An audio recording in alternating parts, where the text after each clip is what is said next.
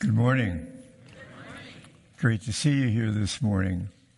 For me, it's a real privilege and honor to be able to stand here and share from God's Word.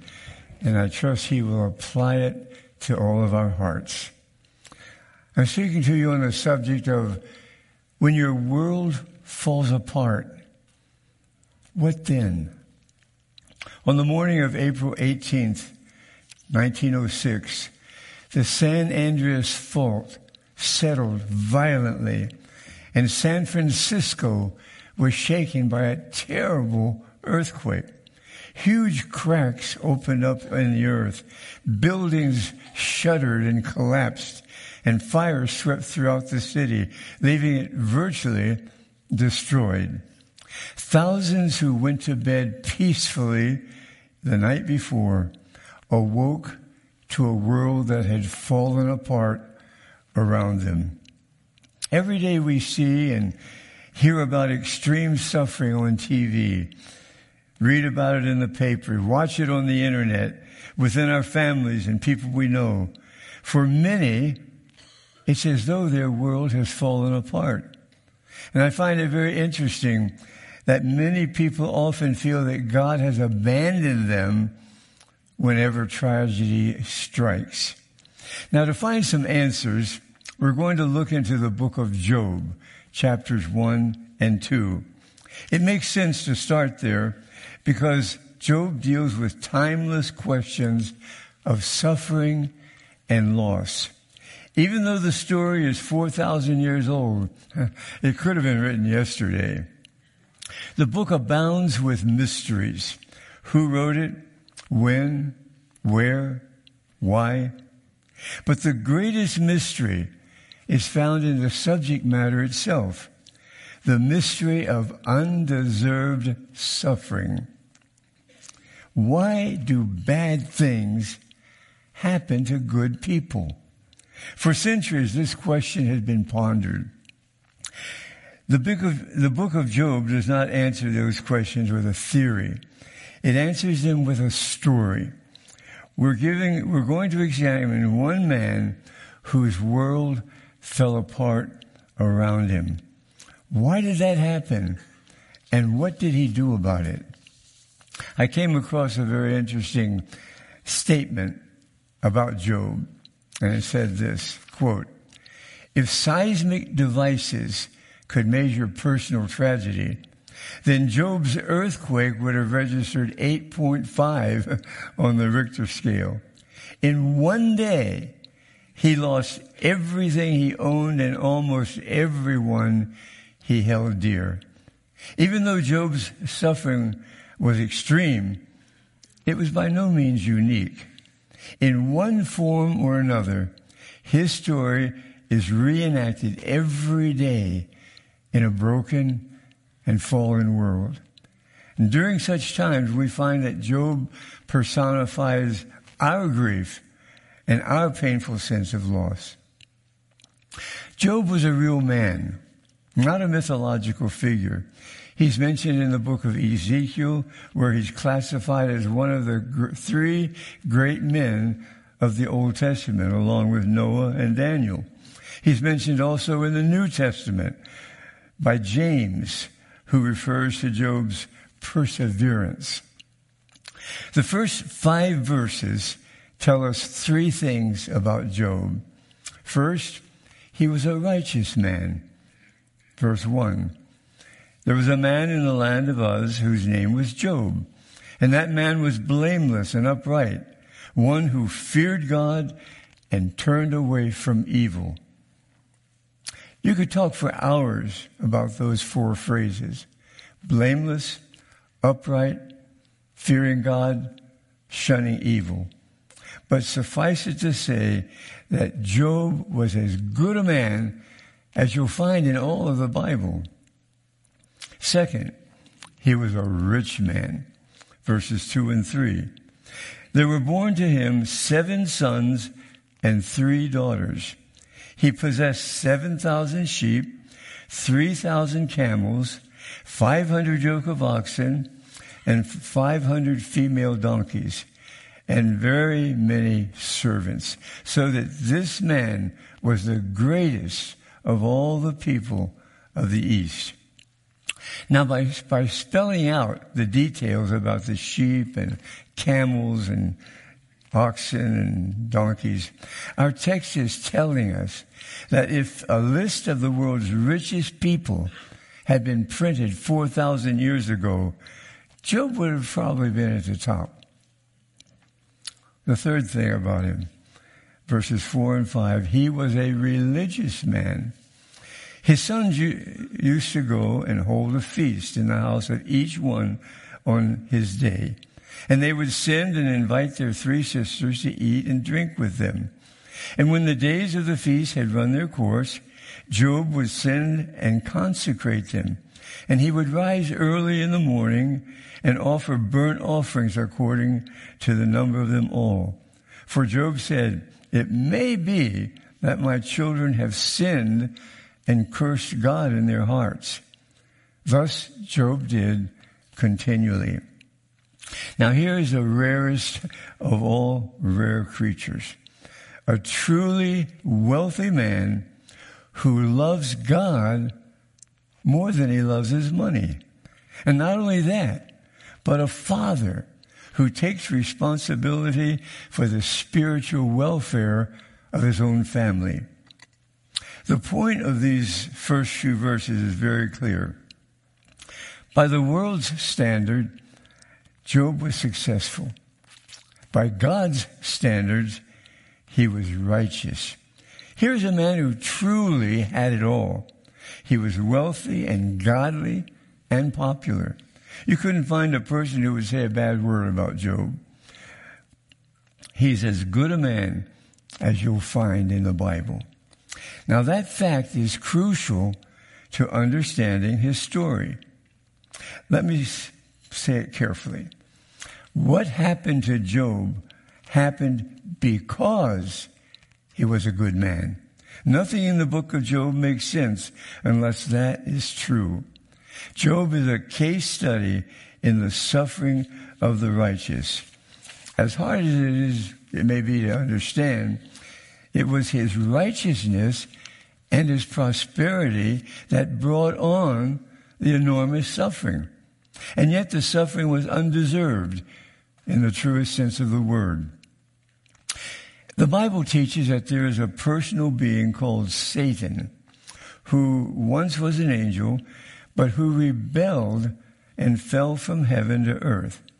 And in that rebellion, he led 1/3 of the angels with him. Those fallen angels became the demons.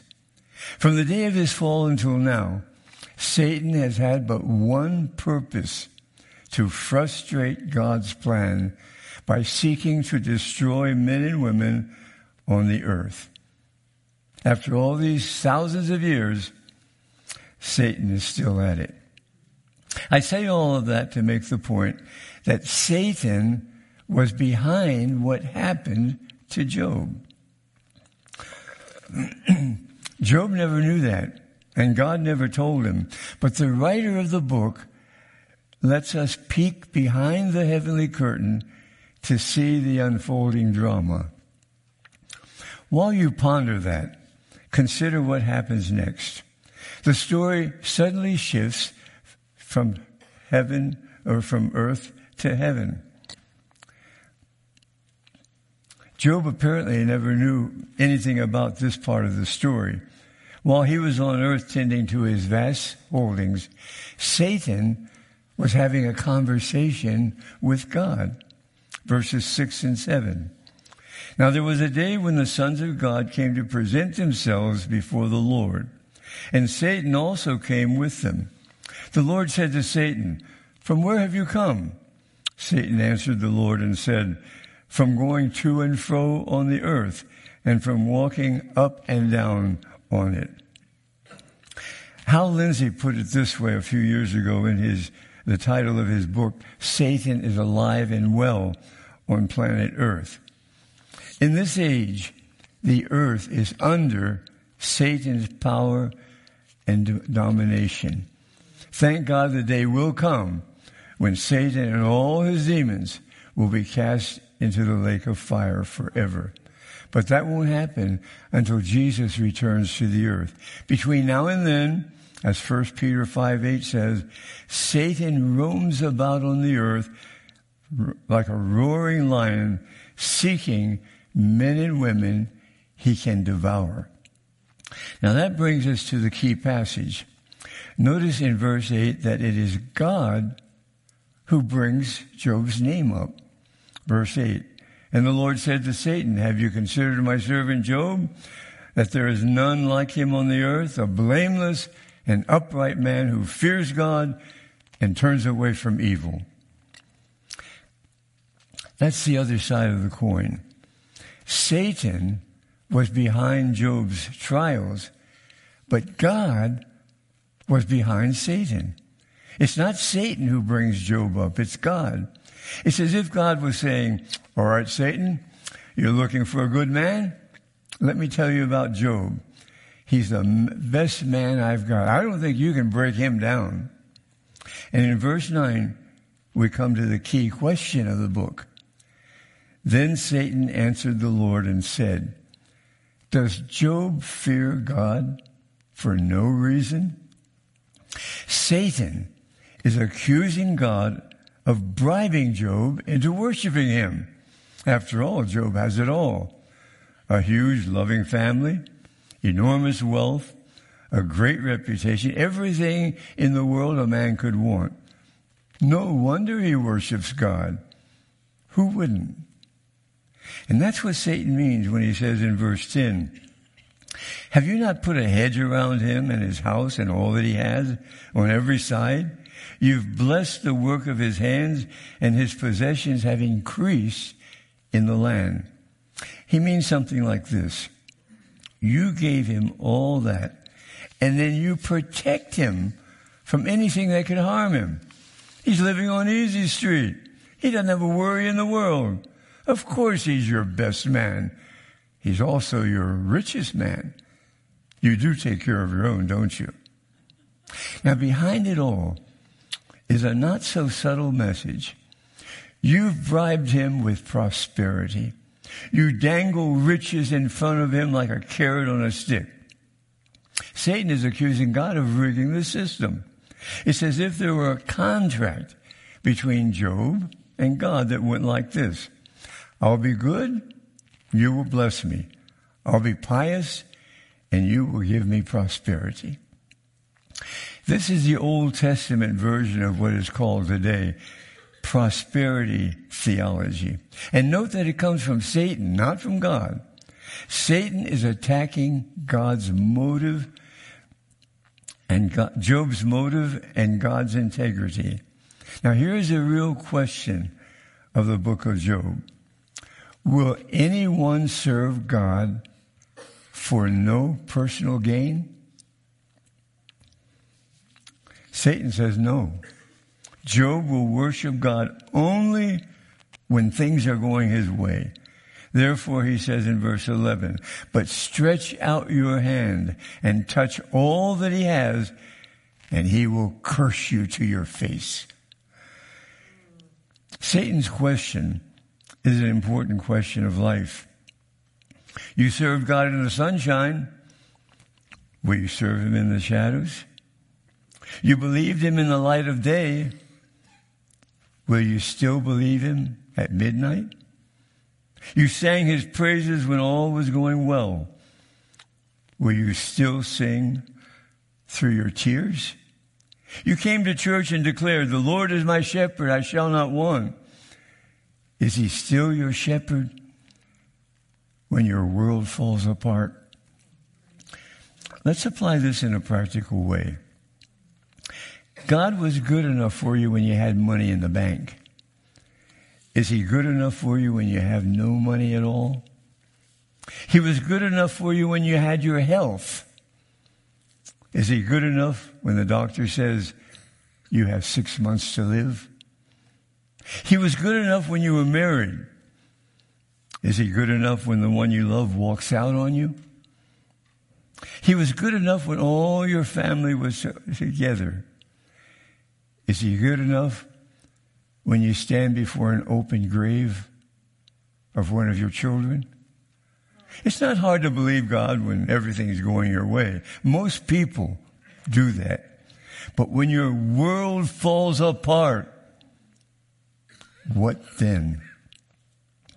Satan accurately analyzed why many people trust God. They're what we call fair weather believers, following God only when everything is going well or for what they can get. Adversity destroys superficial faith. Satan attacked Job's motives, saying that Job was blameless and upright only because he had no reason to turn against God. Ever since he had started following God, everything had gone well for him. Job was serving God only because it paid to do so, not because of any moral or spiritual qualities.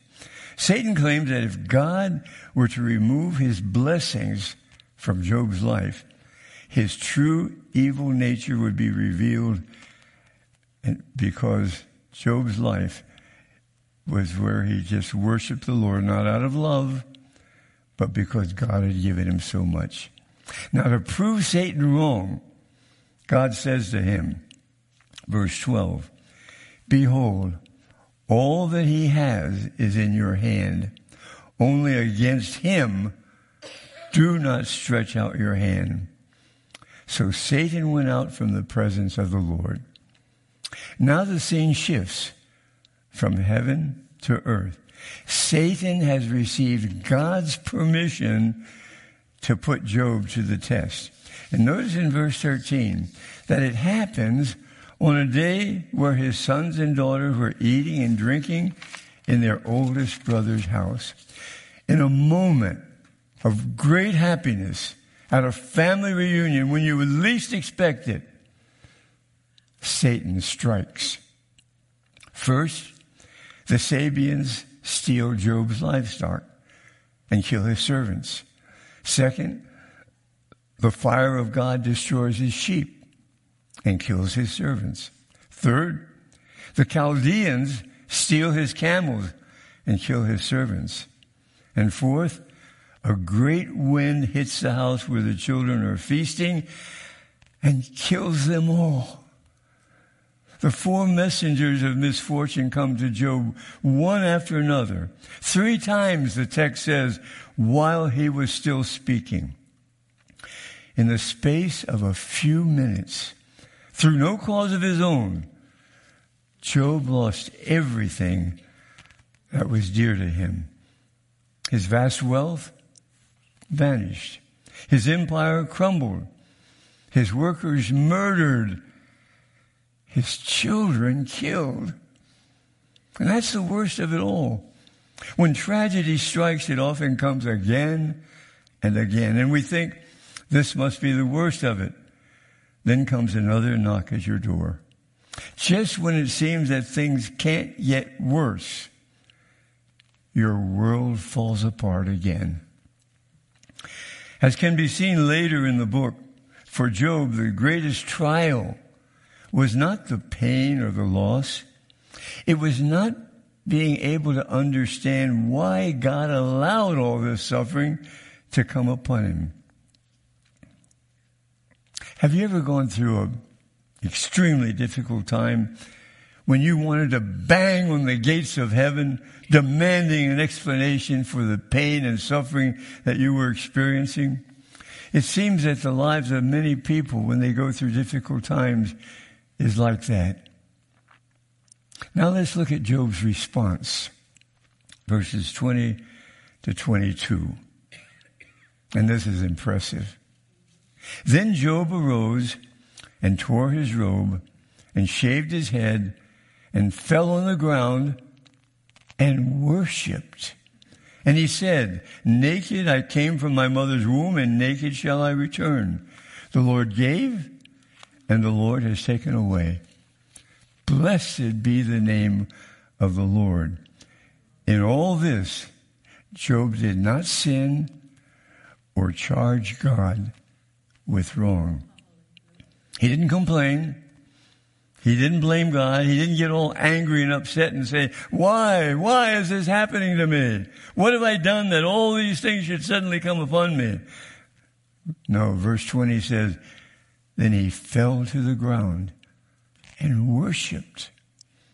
Here is the ultimate response of the man of faith in the face of unexplainable tragedy. He weeps and then he worships. This is what differentiates the Christian from the rest of the world.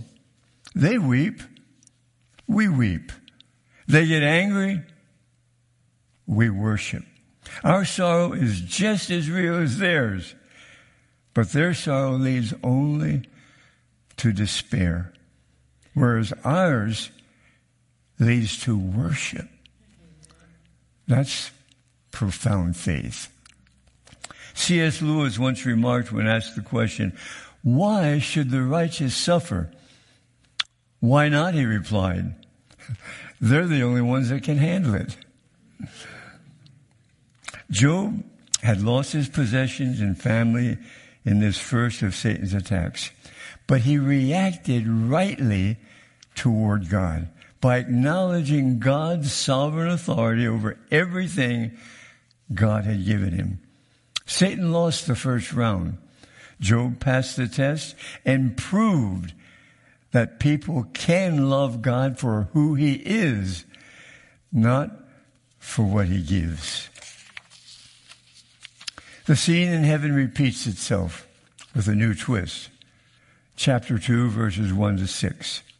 Again, there was a day when the sons of God came to present themselves before the Lord.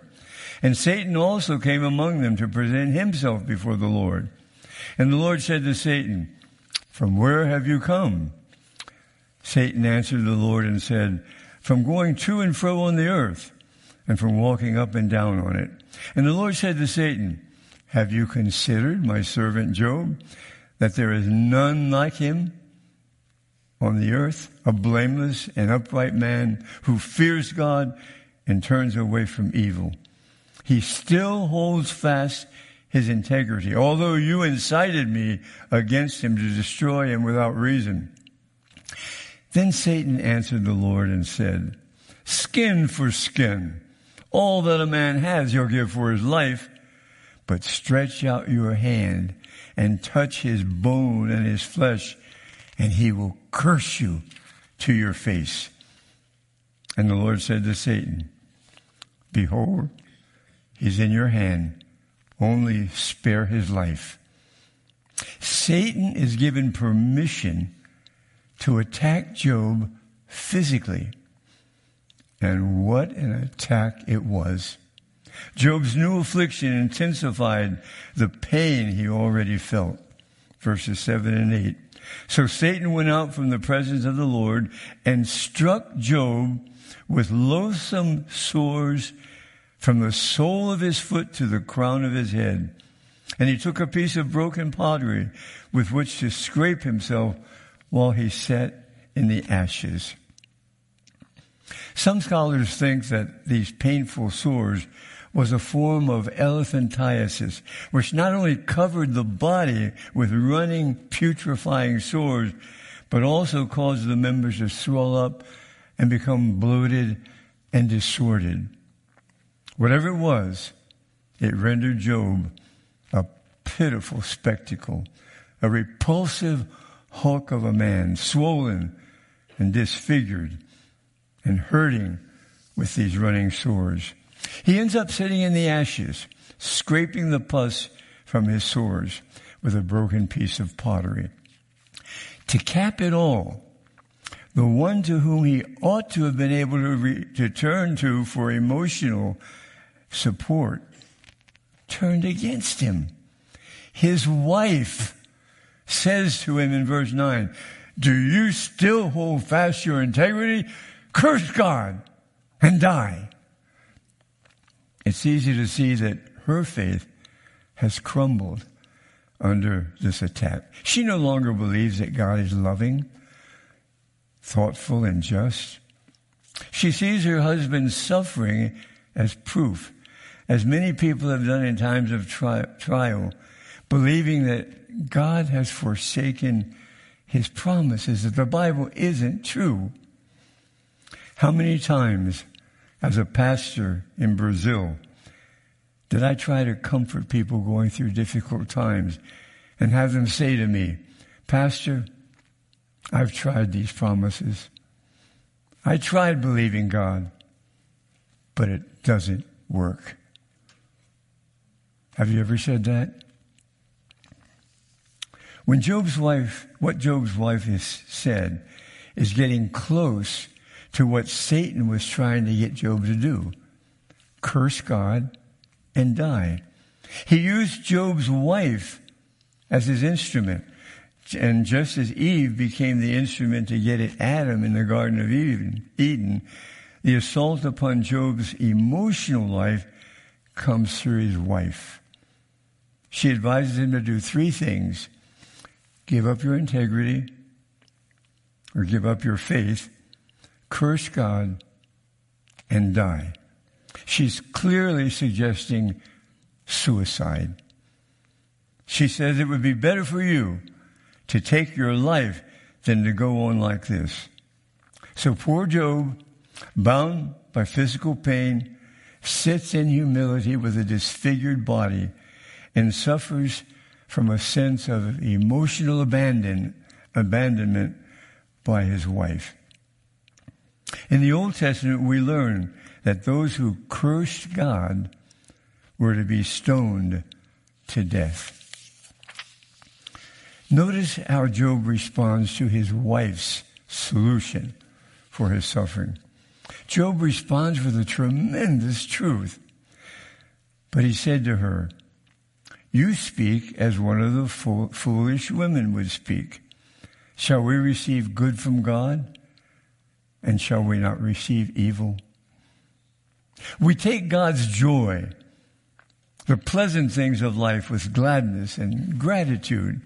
But if God chooses to send or permit something that's difficult, should we then abandon that gratitude and begin to curse him in protest because life is suddenly different from what we thought it would be? Ask yourself this question. Why am I here? It's not merely that we might have a good time, even though God in his grace does give us many, many hours of joy and gladness, of pleasure and delight. And it's right for us to give thanks. But we should not abandon that attitude when the time of pressure comes, for that's what Satan wants us to do. He wants us to begin to complain and to protest to God, to get upset and angry and resentful, to stop going to church, to stop reading the Bible. That's what Satan's whole attack in our lives is aimed at doing, because his goal is to defeat and destroy us. The passage ends with these amazing words. In all this, Job did not sin or charge God with wrong. He didn't ask why. He didn't accuse God of not loving him. He didn't curse God. And he didn't give up his faith. As I studied this remarkable story, 4 conclusions came to my mind.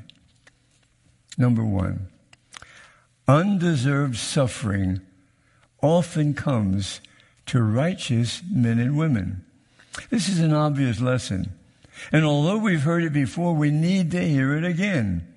3 times the text emphasizes that Job was a righteous man. What happened to him did not happen because of any moral fault or hidden sin. It's a human tendency when tragedy strikes to believe that if we had only lived a better life, the tragedy would never have happened. Sometimes that's true, but more often it's not. If the story of Job teaches us anything, it's that sometimes godly people suffer unexplainable losses. Terrible things happen sometimes to God's people. Number 2, God is the source and owner of all we have. Because God is the ultimate source of all that we have, He has the absolute right to take that which belongs to Him.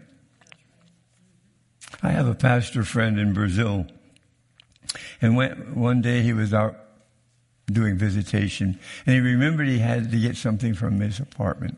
So he drives back to his apartment, parks the car, runs in, gets what he had forgotten, a matter of just minutes, and then goes out and his car is gone. It had been stolen. And I'll never forget his answer. God owns everything I have. If He wants to let my car be stolen, that's up to Him.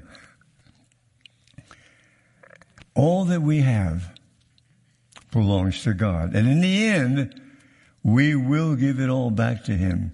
Sometimes He'll take back something sooner than we would like to give it. But that is His absolute right. For He is God.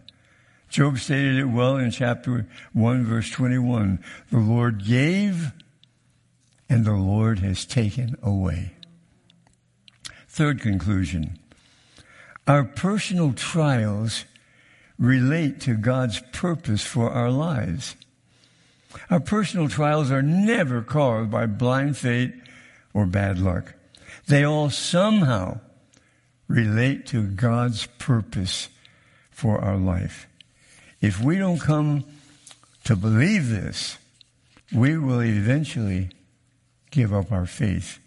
When tragedy strikes, the tendency is to search for a cause, a reason, an explanation. But as we search for causes, we will go back and back and back until at last we come to God. And as I said, if we do not eventually conclude that what happens to us is somehow related to God's purpose for our life, even though we don't understand, we will sooner or later give up our faith altogether. And the fourth conclusion. The purpose of trials and suffering is to draw us closer to God and make us more like Jesus. The one great biblical purpose for suffering and trials is not to ask, why did this happen to me? The deeper question is, now that this has happened, will I remain loyal to God? And that brings us back to the title of my message. When your world falls apart, what then? If we turn away from our faith in times of trouble and suffering, what shall we turn to?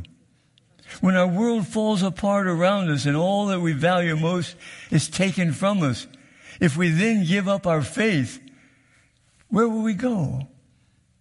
What will we do?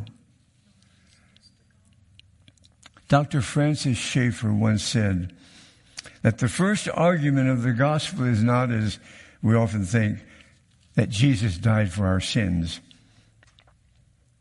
Nor is it, as we are sometimes told, God loves us and has a wonderful plan for our lives. Dr. Schaeffer says that the first argument of the gospel is God is there. There is a God, and He is in control of our lives. And when our world falls apart through our tears, we can rest our confidence on this great truth. God is there. God is there with us. And He who brought us this far will take us safely home. Let's pray. Dear Heavenly Father, we come to You in prayer, humbled by Your presence and in awe of Your power and glory. We thank You for Your unconditional love and the countless blessings that You showered upon us. We ask for Your guidance and strength as we face the challenges of this world. Help us to trust in you and your plan for us, even when times are tough. Give us the courage to persevere and to follow your path, no matter where it leads us.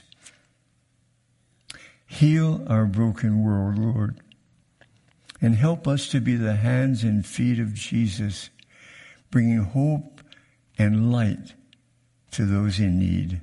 And most of all, we give you our deepest gratitude and love for your never-ending grace, mercy, and presence. May we always live our lives in a way that glorifies you and brings honor to your name. And it's in the name of Jesus that we pray. Amen.